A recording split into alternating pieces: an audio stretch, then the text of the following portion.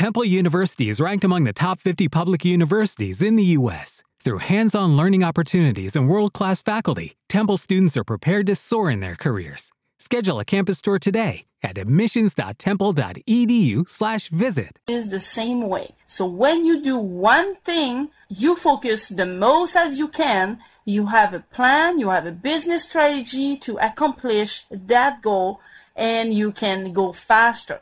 So be sure you focus like you can die. This is Nadine at nadineracing.com/free for my 1-hour online free coaching program. It's Jiggy Jaguar. Welcome back to our big broadcast. It's the Friday edition of the world-famous Jiggy Jaguar radio program. iHeartRadio today. Of course, tune in. Coming soon, our brand new app. And, of course, 50-plus AM FM stations across the World Wide Web and brick-and-mortar radio across the U.S. and Canada. Selected editions will be on iHeartRadio. 267-22-JIGGY is the telephone number if you want to get involved in the program. Yonason Goldson with us today. He has his latest out. It makes a perfect holiday gift, Proverbial Beauty, and you can pick it up, YonasonGoldson.com. We've also got a link to it on our website at JiggyJaguar.com. And last couple weeks, I've been sick, and we have not been able to chat with Yonason, but today we've got him on the show today. And let's talk about Hanukkah today, Mr. Goldson. How are you, my friend? I am fine. It's good to be with you. Now, the battle between the Jews and the Greeks began when Alexander the Great's army tried to conquer Israel. Is this correct? Is this what I understand to be true? Well, as with most questions you ask a Jew, the answer is yes and no. Okay. Alexander led his army to conquer Israel around the year 323 BCE. And at first, it seemed like it was going to be a fairly calm occupation. The Jews and the Greeks had a tremendous respect for each other. Each recognized the other as one of the great cultures in the world. So things started off on a fairly smooth footing. But when Alexander died, he didn't leave anything in place for what was going to happen next. And so his generals divided up his empire.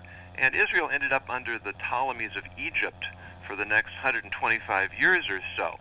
After that, they were conquered by the Syrians, under whom they lived until the time of Antiochus IV, who was the king of Syria during the time of the Hanukkah story. Wow. What was really happening, what makes Hanukkah different from the other Jewish holidays, what makes the story different, is that unlike the Babylonians and the Persians who had ruled the Jews previously, the Greeks were not actively trying to destroy the Jewish people.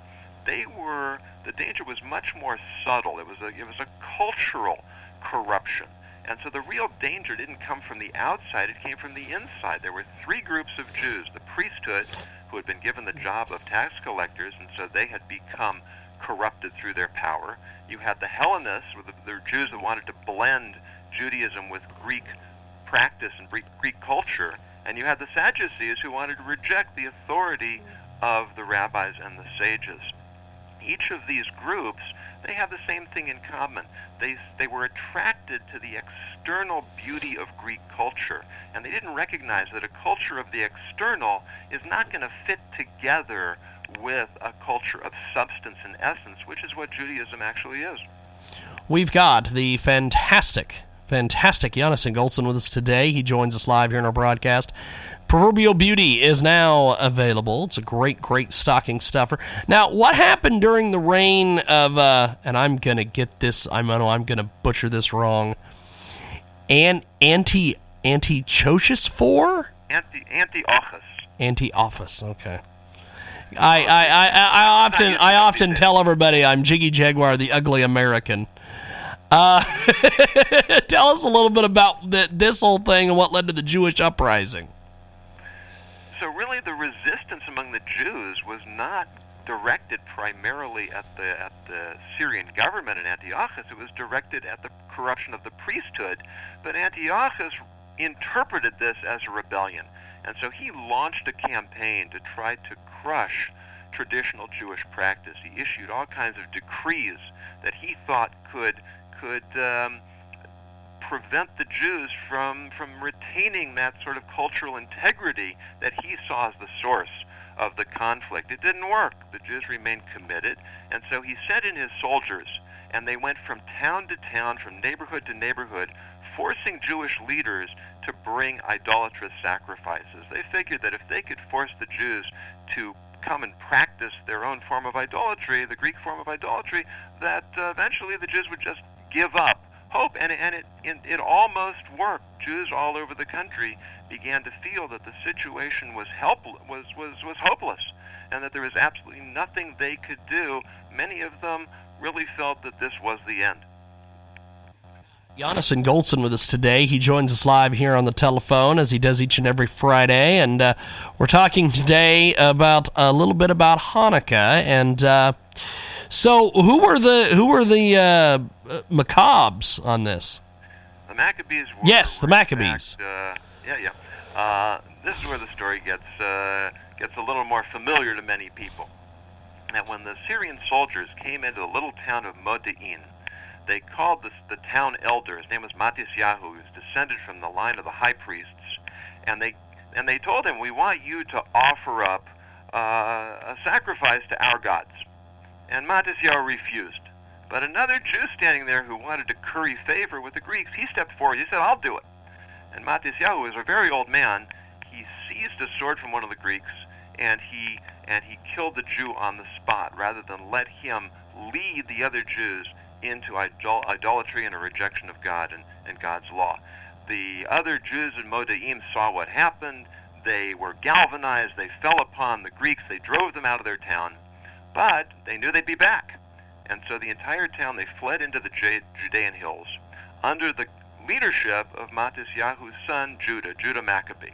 Now, Judah was a military genius. He was the first one to develop guerrilla warfare, and he created a whole campaign whereby the Jews would come out of the hills, would strike the Syrians hard, fast, and would get out quickly. So the word Maccabee means hammer. It was like a hammer strike, coming in fast, getting out quickly. And when Jews around the country heard what was going on, they said, "We can do this too." And before long, you had fire raids going on all over the country. And eventually you had enough resistance to form into a cohesive army. They came down against the Syrian army, and eventually they drove them out of Jerusalem, and they took back control of the city and control of the temple. Wow. Now, there is and you bring up a name in there that I am sort of familiar with. There was a gentleman that we interviewed who goes around the country and sings, and his name is Matisyahu. Is that like a tribute, I guess, to this guy that you were just talking about? I think that's just his name. Oh, really? Yeah. Okay. It's not a name that you hear too much in the English world. I suppose the translation would be Matthias. Yes. That'd be about as close as you could get to it in English. Okay. But it's not an uncommon Hebrew name. Okay, well that was sort of interesting. We've got Yonason Goldson with us today. Proverbial Beauty is available, YonasonGoldson.com. What is the significance of the miracle of the oil? Well, in the temple in Jerusalem, one of the critical forms of service was the menorah, which was a seven-branched candelabra. Now, the menorah was a symbol of wisdom because oil is a source of light, and light, of course, from we have the word enlightenment, illumination. Right? So the menorah symbolized wisdom. And as soon as the Maccabees took back the temple, they wanted to relight this menorah to show that the wisdom of the Jews, the wisdom of Torah, the wisdom of God is intact. We've taken back our culture. We haven't let the Greeks contaminate our way of thinking and our culture with those values. The problem was that all the oil in the temple was contaminated. And they didn't want to use that because that would seem to suggest in some symbolic way that the Greeks had won. They contaminated our oil, they contaminated our temple service, they won their victory by corrupting us the way they wanted to. They searched high and low, they found a tiny container of oil that was sealed. They knew it was pure. It was only enough for one day. They needed 7 days worth, 7 more days, 8 days worth of oil before they would be able to get new pure oil. But they said, look, this is what we have. We're going to do what we can do. They lit the menorah, and there was a miracle that the oil burned for 8 days. And what that showed them is that if they were willing to commit themselves to the cultural integrity of their tradition, that God would respond and make it possible for them to succeed in everything they set out to do. Wow. Now, that is a is that disputed a lot in the faith, or is that pretty common knowledge? The story? Yeah, the story and everything. Well, anybody who believes in God and believes in the traditions, the biblical and the Talmudic traditions, I can't tell you what every person believes. I suppose there are some who just, I suppose there are some who just consider this folklore. Yes. But in traditional Judaism, this is our history. This is our tradition. We believe this to be true. Awesome stuff. We've got Rabbi Yonason with us today. Proverbial Beauty is the latest from him. Now, is that the end of the story? What happened after the Jews recaptured their temple? Is there more to this? Oh yeah. This is the part that gets left out because it's not nearly as inspiring, but in many ways it's much more relevant. The Greeks came back, or the Syrians came back with a vengeance. They drove the Jews out of Jerusalem, and there were another 22 years of fighting back and forth, until finally the 5 Maccabee brothers, the last one, whose name was Shimon, he finally prevailed. He won an independent Jewish country for the first time in generations, but it was a tremendous cost. All of his brothers were killed, and eventually Shimon himself was assassinated. And one of the very deep lessons we learned from this is that the Maccabees were a family of priests.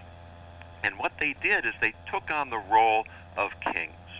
Now, in order to gain back control of Jerusalem and the temple, that was completely appropriate.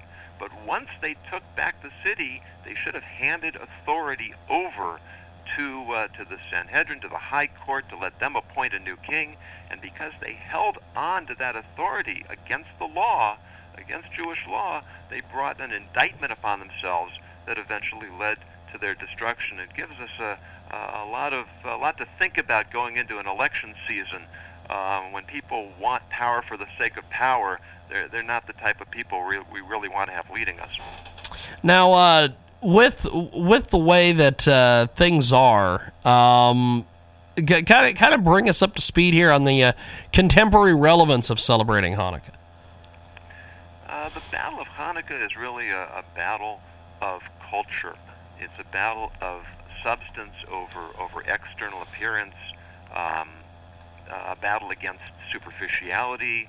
In political terms, a battle against partisanship and ideology. There's so much fighting over pettiness, over superficiality in our society now.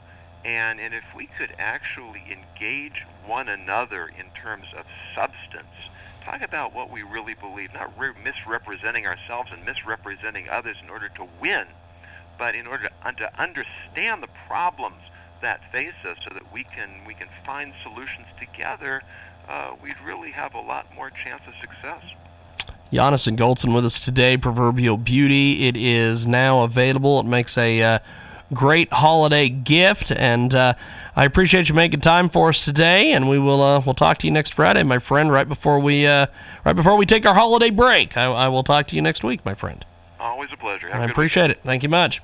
Yonason Goldson with us today. We're going to take a time out. Come back. We've got more coming up.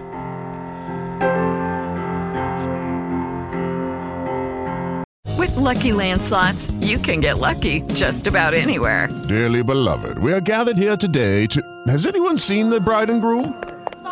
Sorry, we're here. We were getting lucky in the limo and we lost track of time. No, Lucky Land Casino, with cash prizes that add up quicker than a guest registry. In that case, I pronounce you lucky. Play for free at LuckyLandSlots.com. Daily bonuses are waiting. No purchase necessary. Void where prohibited by law. 18+. Terms and conditions apply. See website for details.